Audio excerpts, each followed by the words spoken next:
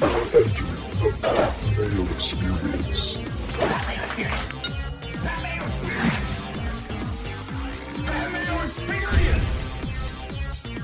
Experience. Welcome to the Pat Mayo Experience, RBC Heritage from Harbortown. First look, recording this on a Saturday afternoon for release on a Sunday morning to get you prepped for the week. There's another DraftKings Millionaire Maker going, so figured a lot of people are going to want to get into it, but there is one tournament that you do want to get into. Link is already out. You hit the description of this podcast, and you will find the link to the Pat Mayo Experience Open.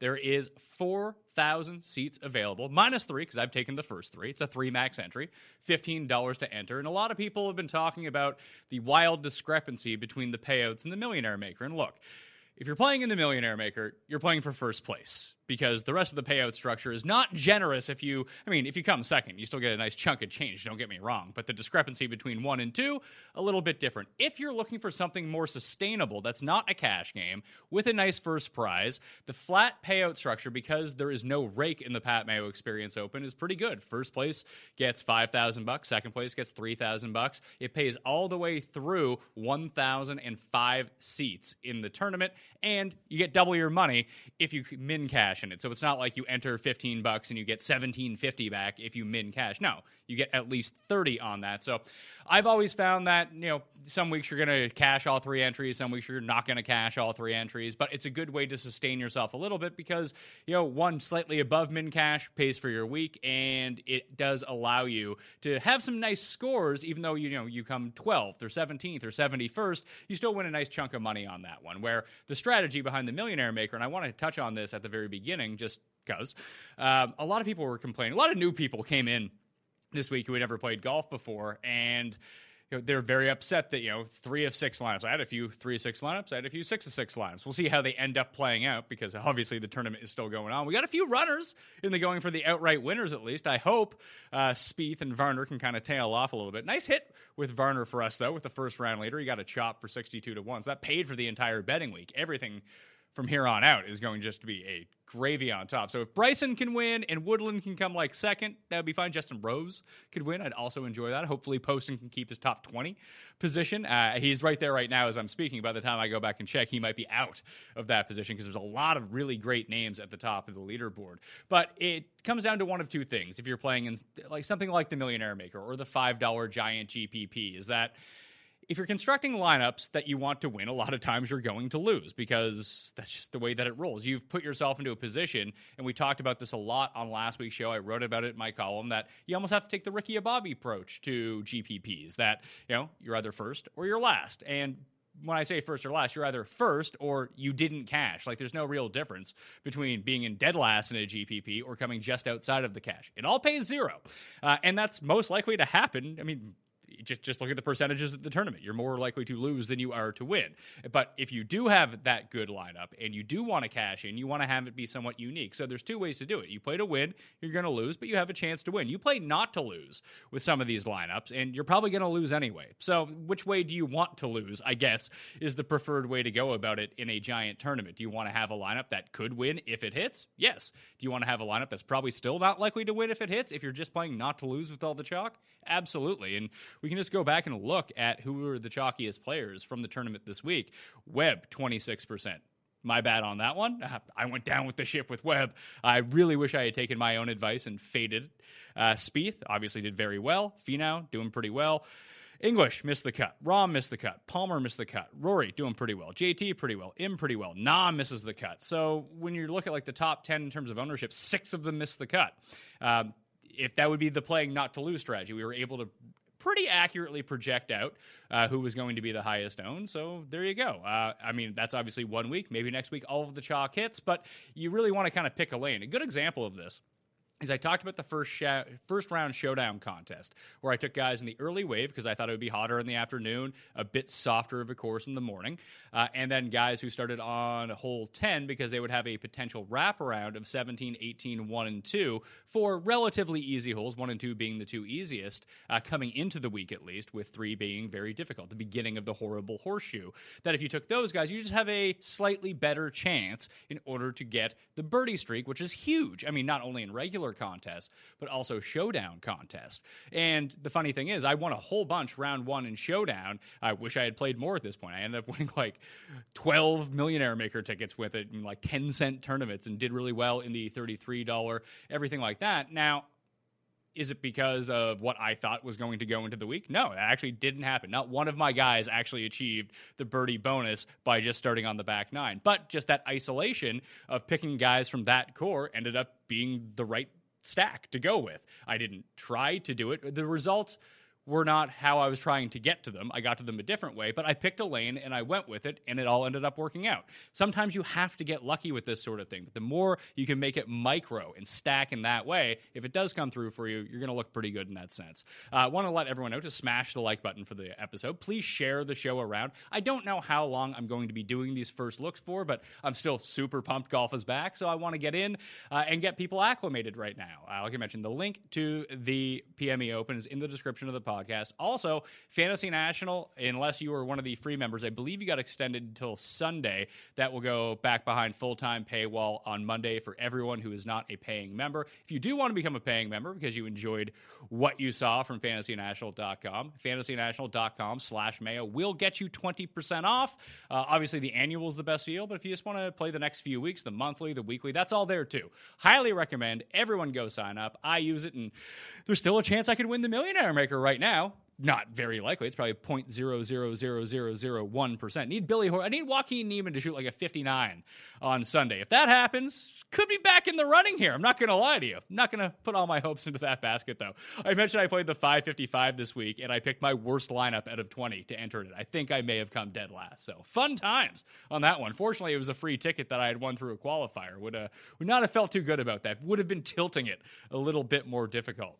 Also, please subscribe to the Pat Mayo Experience audio podcast. If you're listening to this in the podcast version of the show, I will provide the link to the video. I'm going to be loading up FantasyNational.com right now, so the visuals will go through with it. I will be walking through what I'm talking about at the same time, a lot like I did last week. So maybe the audio will just work for you. If you're out for a walk and you want to hear a first look on what's going on, and this is just what I'm going to try to provide right now. Let's get into it. Let's flip over to FantasyNational.com and see what's going on. There's the other cool new view, by the way. If you go over to the sneak peek, I don't have a model loaded in right now. This is just the default in alphabetical order, but you can just look at it in a completely different way. If you're more of a visual learner in terms of graphs, or if you want to see, like, hey, recent results versus tournament results at Harbour Town. I actually have the Harbour Town field loaded in, by the way. I'll flip back to the Charles Schwab in just a moment. But you can just, kind of flip in between. Oh, Aaron Wise, no tournament history. RBC heritage history for Aaron Badley. Guy plays a tournament every single year, and you can see how everyone's doing there. This will become more valuable as we move along, solely because we're going to get more up-to-date recent results on everything. Colonial will eventually get loaded. If you're looking for the Colonial stats that isn't the in-tournament live leaderboard, those should be updated within a few hours of the actual tournament ending on Sunday. So obviously I don't have all that information as we do the brief walkthrough. And one of the big things that I really like to kind of hunker down on right away is just take a look at the guys who missed the cut. I started these guys here at the top. These were part of the player pool that I played this week, around 20 lineups, 21 players. If I had not gone below $6,000, I really would have had a good week just when assessing my lineups. Obviously, Webb was a bust. I think I played him in 7 of 20, so that's not good. Lowry, he kind of fucked me as well, but I had him paired up with Webb a lot, so those lineups in general were just dead right away. But just looking down the list, like Lonto, Todd, Colley, Wallace. Out of those 4, only Colley ended up making the cut. And those were the last guys in on a lot of teams. That's how I only ended up with 2 of 26 of 6s. And I think on those 2, Keegan and Poston were my 2 cheapest in terms of the lowest player. So interesting to note that when we talked about course history a little bit last week and how it would work out as it pertained to a lot of just the new players playing in the tournament, you don't normally get this quality of field at Colonial. Ditto with Harbour Town for next week. Everyone's there minus Cantley and Tiger again, essentially. That will the general guys who play well every single year, I guess Spieth excluded, Kisner's like having an all right week, but course history didn't really seem to make a factor. Maybe that was rust related. I don't know.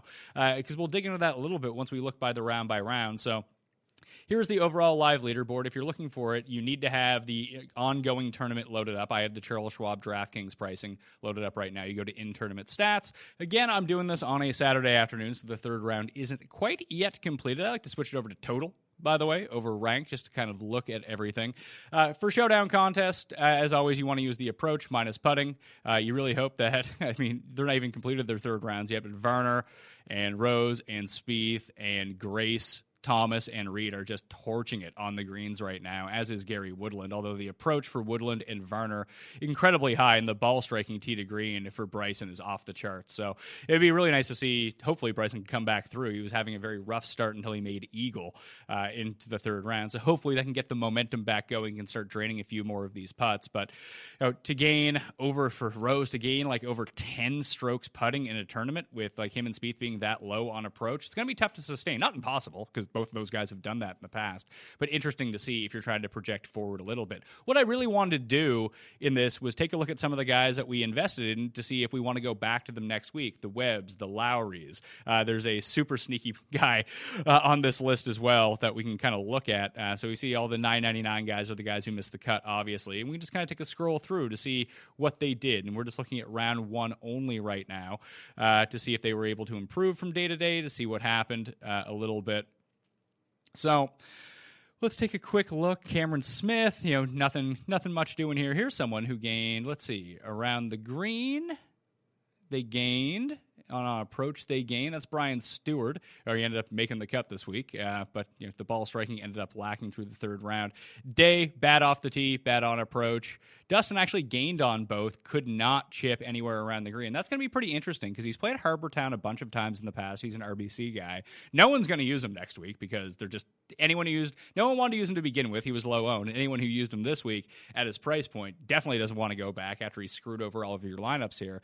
But he is someone where around the green is likely to not matter all that much at Harbour Town. The greens are really small, but it's a place where you just want to be hitting greens in regulation over and over and over and over. Like when we go and look at it, when I go to the course breakdown, you'll see that around the green doesn't pop up very highly in guys that are at the top of the leaderboard. Now, if you're missing greens in regulation, you're not going to be making enough birdies. So, at that point, it really doesn't matter anymore. You're going to have to get yourself up and down. That's a really weird number for Dustin, though. 1.4 strokes lost in 2 rounds around the green. Let's see. Here's a pop number. Cameron Smith, really good off the tee. Couldn't really do anything else in round one.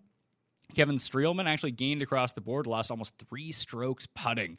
Griot and Bill Haas very much the same way in round one. Leishman gained a ton on approach. We know he had that horrendous start to the round, rallied back, but ended up missing the cut in round 2. Nah and Graham McDowell, 2 other players who had approach working in round 1, along with Carlos Ortiz. And Chez Reavie, minus 3.3 strokes putting, along with Henrik Norlander, that same way too in terms of ball striking. And Vaughn Taylor actually should have had a much better round. We'll dig into his round 2 stats to see how he ended up working out.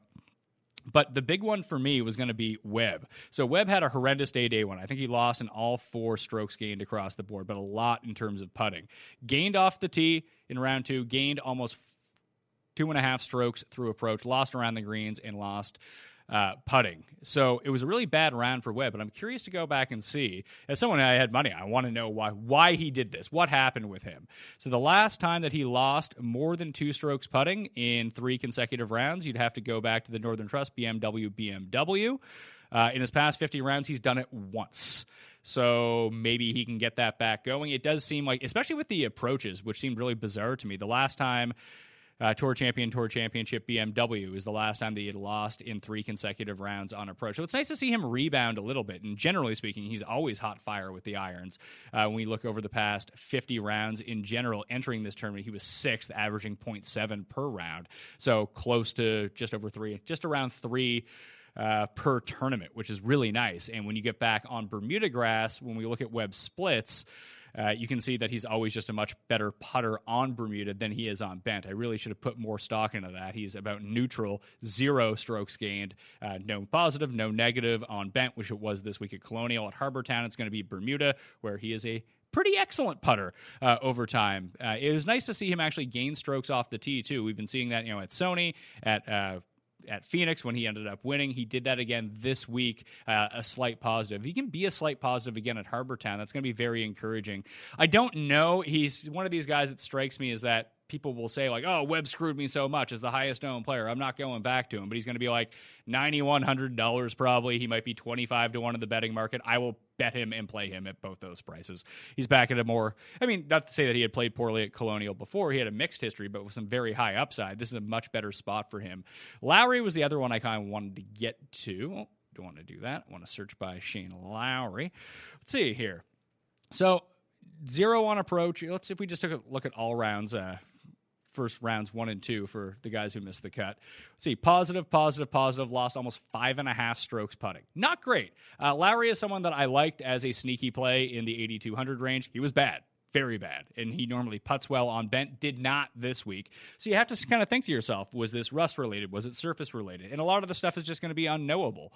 But when we go back and look at his heritage numbers, let's see here. Twice, he's made the cut both times. Third last year, gained on putting in both of those years. Was really good there last year. Couldn't gain on approaches. But he's a very spotty guy to begin with. Last time he played on Bermuda, he actually gained 1.2 at the Honda. We were on him that week, too. Had one really bad round. But overall, you can see that he's going to be a relatively inconsistent player. You'd hope that the off the tee works out a little bit for him, and you hope the approaches come along and the putter goes back to flipping into neutral. He's someone I can, again, see myself getting back on for the week, solely because I wasn't really deterred all that much by the very poor ball striking for the week. If we take a look now at those are the guys who made the cut, now we'll go back and kind of look at some of the guys who lost a bunch of strokes putting this week, who ended up missing the cut. So, Dustin off the tee gained a bunch, not very good with the irons in the second round, so that's somewhat worrisome. 3.3 strokes lost for Mickelson. Let's see if we can find guys who pop up here. Streelman actually gained a bunch, both in ball striking, as did Griot. Griot minus 4.6 strokes putting. Here was the big one, though. Bill Haas. Bill Haas lost almost 9 strokes putting in 2 rounds. Bill Haas, if you do not remember, was actually a part of that gigantic team I had at the RBC Heritage 2 years ago when Kodaira won, where I ended up coming third in the $5 birdie for $20K. He's just someone who has played Heritage pretty well over the years. I'm very curious to know how many strokes he's ever lost in a tournament at Heritage in the past. Not to say that he can't do it again, because he's been bad on the greens, as we've seen, since he returned from that car accident last year, mostly in the negatives. And this is someone who used to be a pretty good putter, at least neutral putter. Obviously, he's not the same player that he used to be, but Heritage, let's see, RBC Heritage, 7th in 2018, gained almost 7 on the greens. Lost when he missed the cut, almost 4 in 2 rounds, lost 0.5. I mean, listen, if he wants to strike the ball as well as he did this week, he can lose 0.5 on the greens over the course of a tournament. That's not so bad. Came 14th, lost 2. Lost 0.2 when he came 24th, lost 1.5. So it hasn't been a great run on the greens for Bill Haas. It was just really weird to see him essentially still almost, put it this way, through where we're at right now, through 12 holes with Harold Varner, through 2.5 rounds, he has 4.5 strokes gained on approach through the tournament. Bill Haas has 4.4, and he finished 5 over par. So it's going to be incredibly difficult for Bill Haas to lose that many strokes again. Griot, you can see it. The guy does this almost every single week, but it was encouraging to see that the ball striking was there. I told you Webb gained 1.6 off of the tee through the course of the 2 rounds. And he had the really good second round with approach, over 2 strokes on approach. That's how bad his day 1 was. So it's nice to see him kind of shake that off. Very similar to something Phil did a few years ago.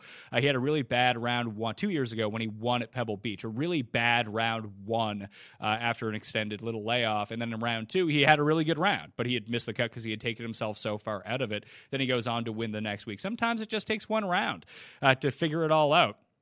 Leishman, I remember 2 years ago he missed the cut at Heritage.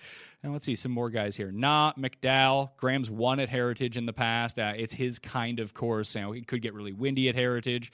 So it's interesting to see some of these guys that really lost with the flats, like Josh Teeter, minus 6.5 strokes gained putting, good off the tee, gained on approach, gained around the greens. So these are going to be some of the sleeper guys that I'm looking at if I'm trying to parse out who did some damage. Tom Lewis as well. Very low price, very poor on the greens. experience, but gained in both ball striking categories. As you can see, you're still going to need to putt. You can't just be a disaster on the greens when it all comes down to it. So that's just kind of the quick look that I wanted to give. We'll go through all the guys who made the cut on Monday's show or on Tuesday's show. I'll be back with Feinberg probably midday Monday, in the morning on Tuesday, then the live chat on Wednesday, 12:30 p.m. Eastern time. So we're going to have all of the regular golf shows rolling back out. So again, this show is just for me to talk through my process a little bit. Let's switch over to RBC Heritage Field this week and see what's going on. Let's check out the sneak peek on the stat engine again, just to see that, again, that visual type of learning if you want to get into it with everything. We can check out the course breakdown, the past course conditions, the recent results. I should probably not need to look at the recent results because we know what's going to happen this week. But if we take a look at the breakdown of the course, there's no real wraparound advantage here as it pertains to Daily Showdown. So the top 10 finishers, approach and putting, really come through off the tee and around the green. Weighted-wise, in terms of the top 10, is about even. Approach is really what matters here. If you go back and check out, I reread my article from the past 2 years, and something that you always do want to make note on is that players tend to come from behind at this course. I mean, Kadai, I think it was like 6 out of 7 years. I can't recall when CT Pan won last year where he was sitting, but the last year's results were Pan, Kuchar, Lowry, Piercy, Poston. In the historic conditions, the greens tend to play pretty firm. Bermuda grass greens, it comes in around 7,100 yards, so even shorter, but with an extra par 5 to this week. A par 71 is that it generally plays. If the wind picks up, we can see, it plays average to difficult, not an easy course, very tree-lined at Harbour Town. Again, the course history is going to be kind of out the window a little bit, solely because we're getting a far stronger field than we normally see in this event. Like Rory doesn't normally play in this event, and Dustin is really, because he's an RBC guy, the one that we always see. Cantley plays this every single year and isn't playing it this year. I really found that odd. And again, we were really hoping to get Tiger Woods. Here's this new view again, by the way, and you can trim it to everything you want. Want to go in, you can edit your models. I haven't completely played around with this. I think I'm going to have Moose on, who designed this entire thing, to really walk me through it. I still like the initial version just because I'm used to it a little bit more. So when I load up the Heritage, I'm going to load in my custom stat model. Colonial, pretty good, the active one. I wonder, I'll go back and maybe do a reassessment of that. I know Varner ranked really highly, and I didn't play him, so that makes me an idiot. So we'll see how we did with Harbour Town. Do I have it under Harbour Town, or do I have Heritage? Worked is what I have. Of course it did. This is the site of my most successful tournament of all time. So I'll reload that, and I'll end up tinkering it around with it again just a little bit once we go back to it. So again, Bermuda, firm. It's easy to average to hit fairways here, but again, this course isn't so much about hitting it into the middle of the fairway. Sometimes where it is tree line and there's a few dog legs, a lot like Colonial, is that you're almost better off being on the rough on the right-hand side of some holes to give yourself a clear shot at the green. That's where experience does come in handy, just a little bit. Whereas you don't want to be on the left side of the fairway because then you don't have a full shot at the green. There are trees that overhang. So just having that little bit of knowledge, maybe if the players get there a little bit early, that they can figure that out for themselves. But that's always something to note, that you don't need to be. Accuracy, by and large, does help, but just sometimes laying up a little bit to give yourself the proper shot into the green is somewhere where you want to be. Let's get out of this view, go back to the normal view. So, past 50 rounds, my custom stat model of the players in the field. Let's see who ranks out really well. Oh, good. Rory, Thomas, Rahm. No change from last week. We'll see when the update of the stats from last week get put in. Hideki is back in the field this week. Webb still rates out 5th. He'll probably drop a little bit because of the 2 very poor rounds. But if I look at past 50, it won't be that big of a deal. Morikawa is super interesting this week. Not to say that he isn't going to end up winning at Colonial. Not sure where he's going to end up finishing. But his biggest drawback is always around the green. If we're de-emphasizing that a little bit this week, I have it at 10%. That is going to be something where if he's going to hit all these greens in regulation, he's not going to have to rely on around the green all that much. I remember Dillette was really cruising here a few years ago, and he had hit like 100% of his greens in regulation through like 3.5 rounds. Finally got the yips. Then he ended up making like triple bogeys and taking himself out of it. Also of note, this is one of the smallest greens complexes on tour, so not a lot of 3-putts because the greens aren't so big that you're going to 3-putt a lot. So keep that in mind as well as we're going through all of this. Let's see, anyone just randomly? Van Rooyen, Hovland, Tyrrell Hatton's back in the field. Cameron Tringale's back in the field. He rates out really highly. Let's see, not great at the par 5s, but in terms of approach, he's been really good over the past 50 rounds. You're going to have to play this one kind of by ears. We saw that some guys came back without any sort of rust whatsoever, and then there's going to be a few more people. I wonder who rates out really poorly. Bo Van Pelt, good God. What is this, 2002? So we know who not to play from the bottom. Oh, Siwoo rates out 148th, lost in a playoff here to my guy Kadira 2 years ago. But always someone who generally plays Pete Dye courses really well. If you're on Fantasy National and do just want to sort instead of the custom model by Pete Dye courses only, you can get a very good track full of that. If you want to go check that out. Let's see who gains on approach the most. We kind of peg that as some of the highest ones. Morikawa, Thomas, Griot. Let me guess, Griot has played really well here in the past. Do I even want to see how well he's played and force me to end up playing him? Because the ball striking, like I mentioned, was there. Heritage, twice made the cut, twice never gained on putting. Kind of killed it tee to green, though. Not shocking, being Emiliano Griot. Maybe this is the week. Maybe he goes full Corey Connors this week and actually makes the cut and putts well. Be nice to see. Let's see the strokes gain leaderboard to see where all the players came from last year. CT Pan lost off the tee, putted the lights out, good with approach. Kuchar barely gained on approach and gained almost 10 strokes putting. You'll see each of the top 9 players on the leaderboard, 10 players on the leaderboard, all gained on putting. Merritt was the highest to actually lose strokes putting. But you'll see some of the guys like Poston, gained a bunch off the tee, bunch on approach, very good at ball striking. Didn't have to gain too much. You're probably going to have to gain at least 3 strokes putting if you want to win a tournament. It's very rare that you're going to see players lose either on approach or on putting and end up winning. It happens infrequently throughout the course of the year, but just by and large, you just want to be good kind of across the board and hope to have a spike week. Like this Piercy week, if you hadn't bled the strokes around the green, the 4.5 strokes was probably good enough to win based on how well he was playing with his irons and off the tee. So interesting to see when it comes down to that. Lowry actually gained on approaches this week at Colonial. So, you probably don't expect players to gain 4 strokes around the green all that often, but crank that back up a little bit, gain around 4 on the greens, gain 3 or so off the tee, and all of a sudden you're back at the top of the leaderboard again. Let's see, Na popped up, Merritt, Kokrak ended up storming on Sunday. He just barely snuck into the cut. I recall that because I had him in a bunch of lineups. So look at 2 years ago to see how players went about it. In terms of strokes gained approach, the leaders: Wee Kim, List, Griot, Bryson, Piercy, Knox, Kadira, Landry, and Cantlay. So you're going to see those guys pop up. Who was second? Oh, yeah, it was Siwoo. Did a lot of damage just kind of across the board. You can gain a lot of strokes here and end up very much inside of the top 10 as we see and pop up. Like Dustin just couldn't chip or putt at this tournament 2 years ago, ended up coming 16th. I believe he also made a nice run on Sunday as well. Horschel and Siwoo have played well here going off the tee. This is almost lending me towards Bryson a little bit because he's been gaining so much off the tee.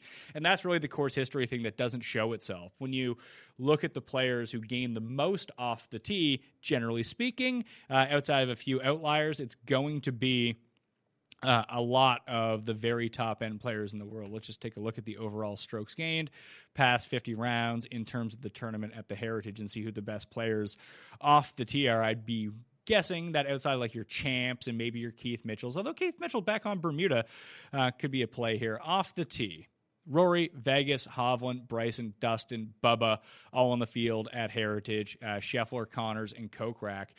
Generally, you don't get, Bryson's newly formed off-the-tee game is just out of this world. So we're going to get Bryson and Hovland and Rory and Bubba at Heritage, along with Scheffler, guys that you don't normally see there. Justin Thomas inside the top 10, you don't normally see him, or John Rahm at the RBC Heritage. So it'll be interesting to see the interjection of these guys into the field, that all of a sudden when we go back and we look at the breakdown of everything, where for the top 5 finishers, it's almost 3 times weighted on approach versus off the tee, that interjecting these great off the tee players evens that out a little bit. That's going to be kind of the give and take that you have to put into yourself a little bit this week when you're weighting everything. Looking at the whole compositions of the course, we got 5 between 400 and 450, and another 4 between 450 $450 and $500. Not as many shorties as we saw this week at Colonial. So maybe the bomb and gouge can work if the players have it figured out from a strategic perspective. 3 putts per round, like I mentioned, lower than your average tour event because of the small greens. Accuracy a bit higher than normal. The green and regulation percentage, again, logically speaking, it's going to be a whole lot lower because of the smaller greens, but the up and down shouldn't be quite as difficult either. So it's very interesting to go into it. So I mentioned some of the guys I like. I'm very curious to see. I think I'm going to have Raza on the show this week if he's available. He's always a Bill Haas guy. Bill Haas will probably come in at like the min price this week. So I'm very curious to see how that ends up going for him if we end up on him trying to build like a super studs lineup. And just looking at, well, I mentioned a lot of these top guys at Colonial missed the cut, whether it be Rahm or whether it be Webb or Ricky or Dustin. If you look at the rest of the guys at the top of the leaderboard, besides Varner and besides Spieth, it's all of the very top guys. So maybe trying to fill in a superstars and super scrubs lineup, if you can accurately pick those scrubs, might be a way that you can really break the system. Because so few players, like I mentioned off the top, they want to play not to lose, and playing not to lose doesn't facilitate those types of lineups. That if you did want to go with that could be a way to do it. So I'm going to end up writing my column, doing some more research. I just want to get a ground floor of where I'm at this week, what I'm looking for using the Fantasy National system, and doing my research for the week. Again, I'm always going to look at some other things. I'll read up on my past columns before I write the one this week to see how it adjusted year from year, and I'm sure that everyone has their own style that they want to go through. But if you do want to become a member at Fantasy National, like I mentioned, fantasynational.com/Mayo to get yourself 20% off. There's an offer code. You can just put in Mayo. It does exactly the same thing. Highly recommend that you do that, especially if you want to get into the golf play in the Pat Mayo Experience Open. Link in the description of this podcast. If you're on the video version, we can't post those links to YouTube, so that will take you to the audio version where the full link will be, and just go through there. That's where you can find it every single week. I'm not sure, like I mentioned, if I'm going to continue to do these shows. I'm not sure how helpful they are. It's nice for me to kind of walk through it, give you guys my thought process. I always like to hear your feedback on this sort of stuff. Just to kind of update yourself with what's going on for the week. So if I got time on Saturdays or potentially Sunday mornings, it's nice to get out of the house. I'm not going to lie to you. At this point, I can sit in here, watch some golf at the office, research some golf for the next week, and get a head start on my column. So it's for you, at least before we record the show on Monday mornings with Jeff. Hopefully they put up the pricing early, and Jeff and I can go as early as possible. But well, it will be wait to be seen. There's no odds out. There's no DraftKings pricing out as of yet, as I record this, so that's just the way that it's going to be. Please subscribe to the Pat Mayo Experience audio podcast. Leave that 5-star review. Share the show around. That always goes a long way in helping us keep this show free. And smash the like button to the episode and give me your early sleeper for the RBC Heritage, one of the most fun tournaments to watch every single year. We didn't have any weather this week at Colonial. I'm guessing we're going to have some weather concerns this week at Harbour Town. So those AM-PM splits, which I'll reveal on the Wednesday show when I do the live chat and the update for everything, could come into play this week. So don't make your lineups too early. Don't make your picks too early, because you might want to T-stack as we go along, or potentially target some first-round leaders. A mistake I made this week. It worked out because Varner ended up hitting,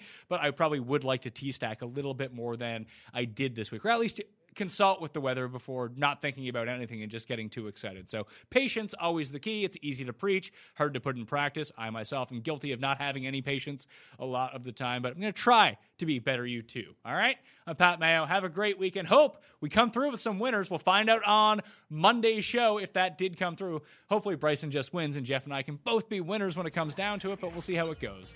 Thank you for watching. I'll see you next time. Pat Mayo Experience! Experience!